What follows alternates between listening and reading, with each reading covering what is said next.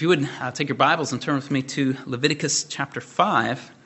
As we continue our series in Leviticus, we'll be this afternoon in Leviticus chapter 5, verse 1 through chapter 6, verse 7. And just to kind of give you the lay of the land before we read the text, the first 13 verses deal with a set of sacrifices that are for some of the particular sins that are listed here in the beginning of chapter 5. And so that kind of forms one section.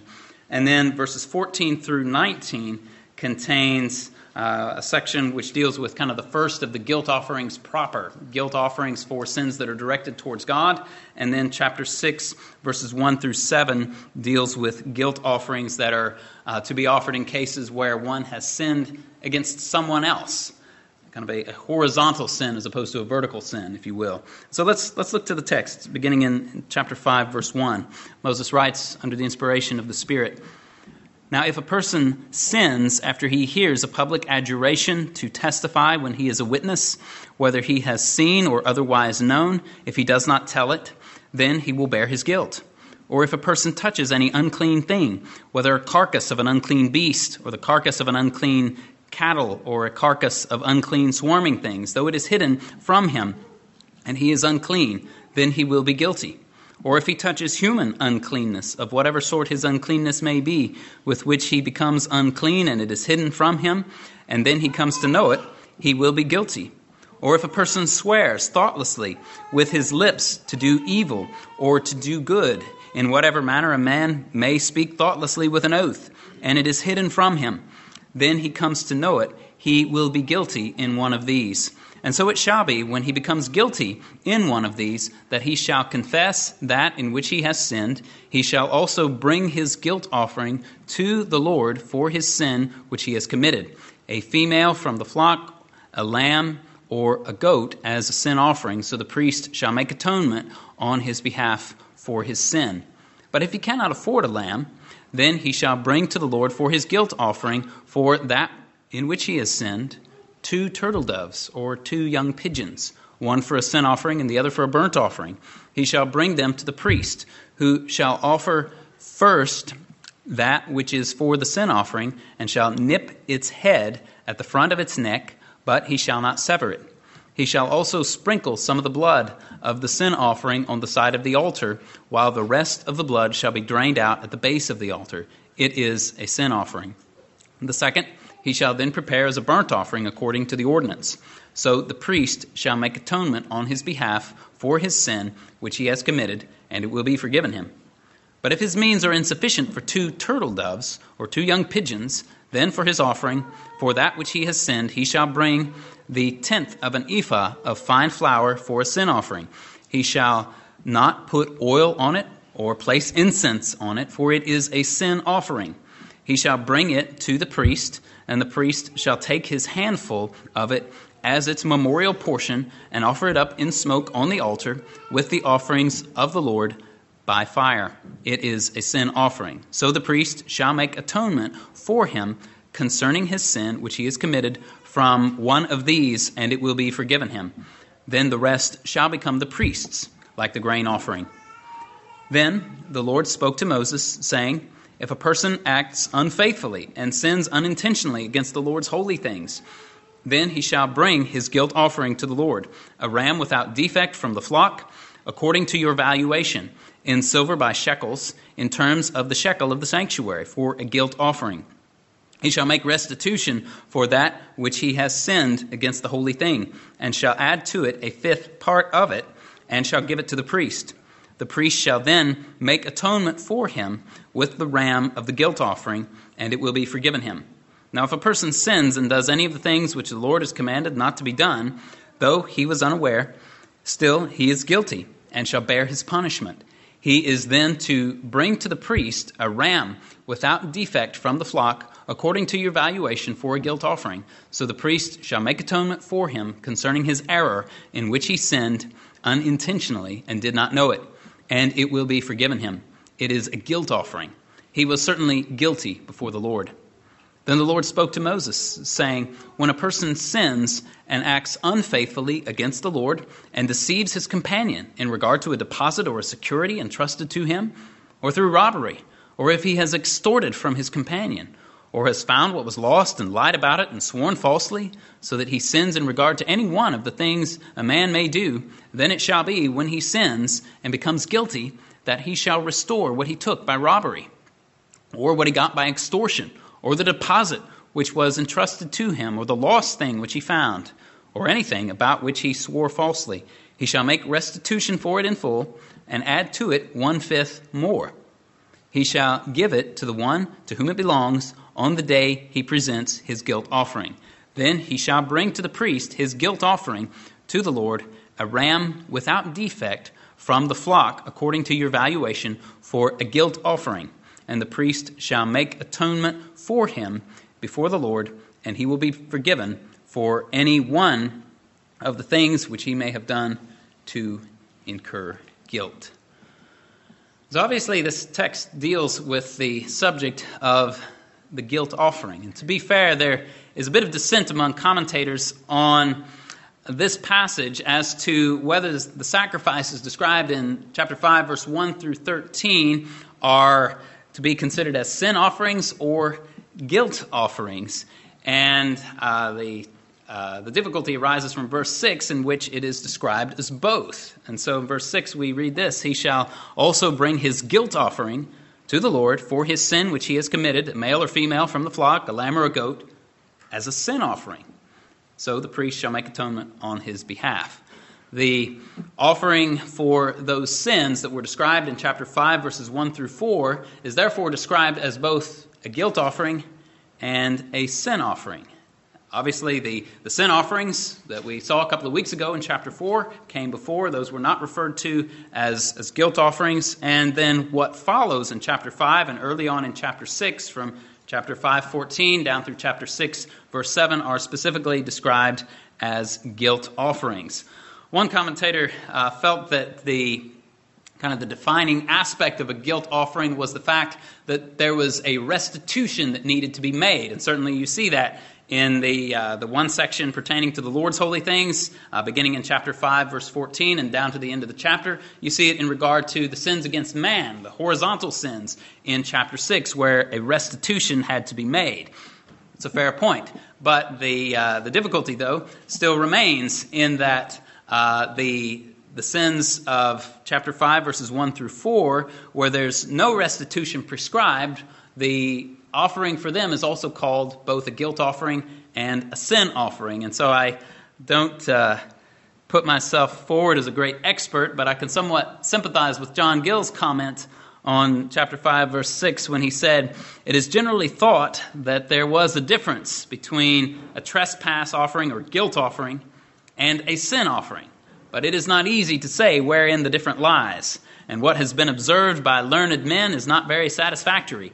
And certain it is that the same offering is here both called a trespass offering, a guilt offering, and a sin offering." And so there's a bit of a difficulty and a bit of unclarity there. But what we have here in this first opening section, we have these sins listed out in chapter 5, verses 1 through 4. We have these four categories of sin for which sacrifices are prescribed in verses 6 through 13. In verse 1, the sin is that of a witness who is placed under oath in the form of a trial, a public adjuration to speak the truth and tell it. And the person here who sinned was put in such a position and did not tell the truth. Proverbs 29:24 speaks of this situation when it says, "He who is a partner with a thief hates his own life. He hears the oath, but tells nothing." He's been put under oath. He knows the truth. He's a partner with a thief. He doesn't tell the truth to cover for the thief. And if you recall, Christ himself was placed under oath at his trial by the high priest Caiaphas, when Caiaphas said to him, "I adjure you by the living God that you tell us whether you are the Christ, the Son of God." And Jesus, who had kept quiet in his trial up to that point, answered. He said, "You have said it yourself. Nevertheless, I tell you, hereafter you will see the Son of Man sitting at the right hand of power, coming on the clouds of heaven." It's Matthew 26:63 and 64. Jesus had kept silent prior to that, but he was placed under oath, and he spoke up, and he told the truth. He did not hold back the truth which he knew. To do so would have made him guilty of the sin described here in verse 1. Now, verses 2 and 3 describe the second and third categories of sin which are in view, which are uncleanness that would come upon someone either by touching a carcass of some unclean thing, as in verse 2, or coming into contact with some kind of human uncleanness, as in verse 3. And for further details on those things, I would say stay tuned till later in the series when we get to Leviticus chapter 11, Leviticus chapter 15. We'll try to, Lord willing, hash out some of those details a little bit more there. Verse 4 describes the fourth category of sin in view here, which is the sin of swearing rashly, whether it be an oath of something good that was good in and of itself, but one was not able to perform, or one ultimately would not perform, or whether it was an oath to do something evil. Either way, such an oath was sinful. And so, as we find in verse 5, when a person became guilty in any of these things, he was to confess that in which he sinned. They say that confession is good for the soul, and certainly it is, but it is best for the soul not because of some subjective feeling that we get because of confession, but because confession is a necessary part of repentance. And so then the standard offering which was to be given in such a case is described in verse 6, a female lamb or a goat. But in what follows in verses 7 through 13 is similar to what we saw back in chapter 1, as in the case for the burnt offerings, where allowance is made for those who are not so well-to-do, financially speaking.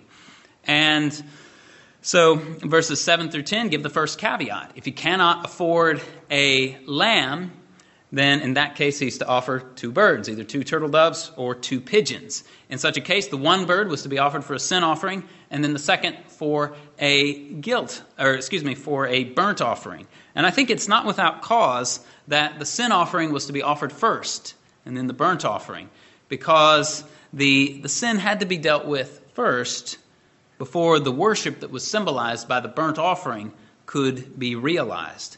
And then verses 11 through 13 give the second caveat. If one's means were insufficient even to provide 2 birds, 2 turtle doves, 2 young pigeons, then one may give a tenth of an ephah of fine flour for the sin offering.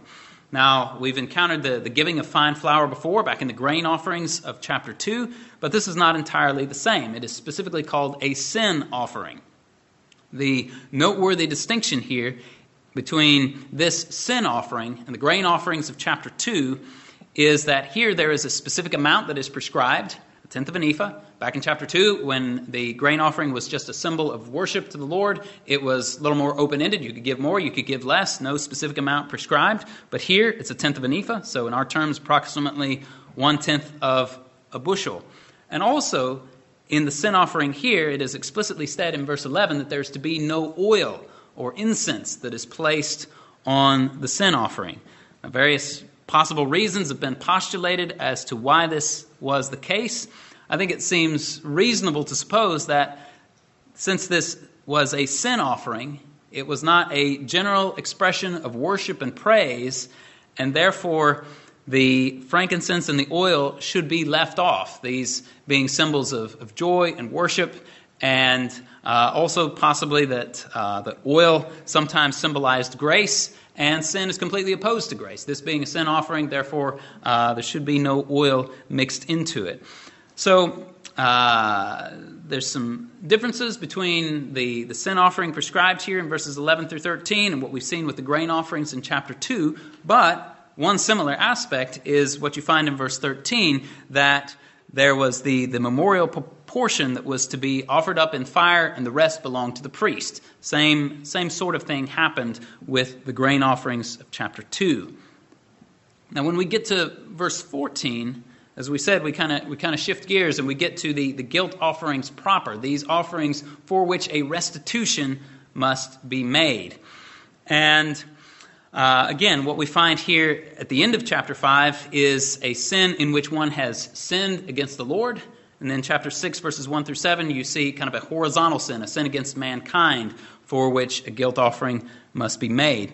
And in both scenarios, the prescribed sacrifice is the same. You see this in 5:15, 5:18, and chapter 6, verse 6. It is to be a ram without defect from the flock. And so in the end of chapter 5, from verse 14 on down, the offering is for someone who sins and acts unfaithfully against the Lord, sinning unintentionally in regard to the holy things of the Lord. And it seems that this could be perhaps the withholding of tithes, the withholding of first fruits, or perhaps maybe eating the sacred things that belonged to the Lord, that were either to be offered on the altar or were to be given to the priests.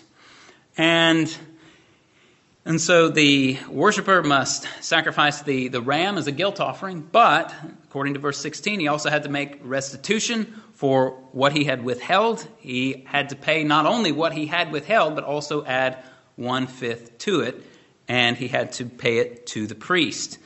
Verses 17 through 19 seem to reiterate and flesh out a little bit what was stated in 14 through 16. The offering is for a person who sins and does any of these things which the Lord has commanded not to be done, though he was unaware of it. And one thing worth observing here is that despite his naivete, he is still guilty. His ignorance of his sin did not at all, in the least, render him blameless. So he's to bring this ram for the error so that atonement may be made for him and he would be forgiven. And then, as we said in chapter 6, we get to these horizontal sins, as it's described there. It's an offering for a person who sins and acts unfaithfully against the Lord and deceives his companion. And it's interesting how that's phrased there, isn't it, in chapter 6, verse 2, where the person is sinning and acting unfaithfully against the Lord. But how is this manifesting itself? It's manifesting itself in a horizontal sin against someone else. And so what are these sins? Well, these sins include deceiving someone in regard to a deposit or a security. Might be that you were going on a journey and you had to leave some money, some valuables with a friend, and he decides, well, I'll just rake off the top there and give the rest back, right? There's no banks in ancient Israel for you to make a deposit. And so if someone deceives someone in regard to a deposit or a security, something that he had entrusted to them, could be also the sin of robbery or extortion, or finding something that was lost and not returning it as should have been done, but going on to lie about it and potentially swear falsely. At the level of our perception, these are sins against mankind, but the person who does any of these things is ultimately sinning against the Lord and acting unfaithfully toward the Lord. And so what is to be done in such a case? Well, we find that in verse 4 and following. The person was to restore what was stolen, what was extorted, the deposit that he took, the lost thing that he found, or anything about which he swore falsely. He was to make restitution for it in full, and then again add the 1/5 value to it. If you scraped off $100, had to pay back $120. He was to give it to the person to whom it belonged on the day that he presented the guilt offering, according to verse 5. And this seems to at least be in the background of Jesus' thought when he spoke in Matthew 5:23 through 24 and said, "Therefore, if you are presenting your offering at the altar and there remember that your brother has something against you, leave your offering there before the altar and go. First be reconciled to your brother and then come and present your offering." At the very least, that principle was in play, both here in Leviticus and in the words of Jesus, that our worship is not acceptable to God if we are not reconciled to the man against whom we have sinned. And likewise, this is kind of in the background of our liturgy of the Lord's Supper, when I ask that those who come to the Lord's table be in charity with all men. This doesn't mean that our participation in the Lord's Supper should be based on whether everybody likes us. Some people might dislike you, and it's no fault of your own. You can't change their hearts. But if you are at fault and there remains something that is hindering your fellowship with another believer, we ought to get those things dealt with before we come to worship the Lord. Our sins against man are ultimately sins against God. But there's some good news here in regard to this guilt offering, and that is that there is forgiveness to be found. Right? If you look there to the end of the situation there in verse 7, the priest shall make atonement for him before the Lord, and he will be forgiven for any one of the things which he may have done to incur guilt.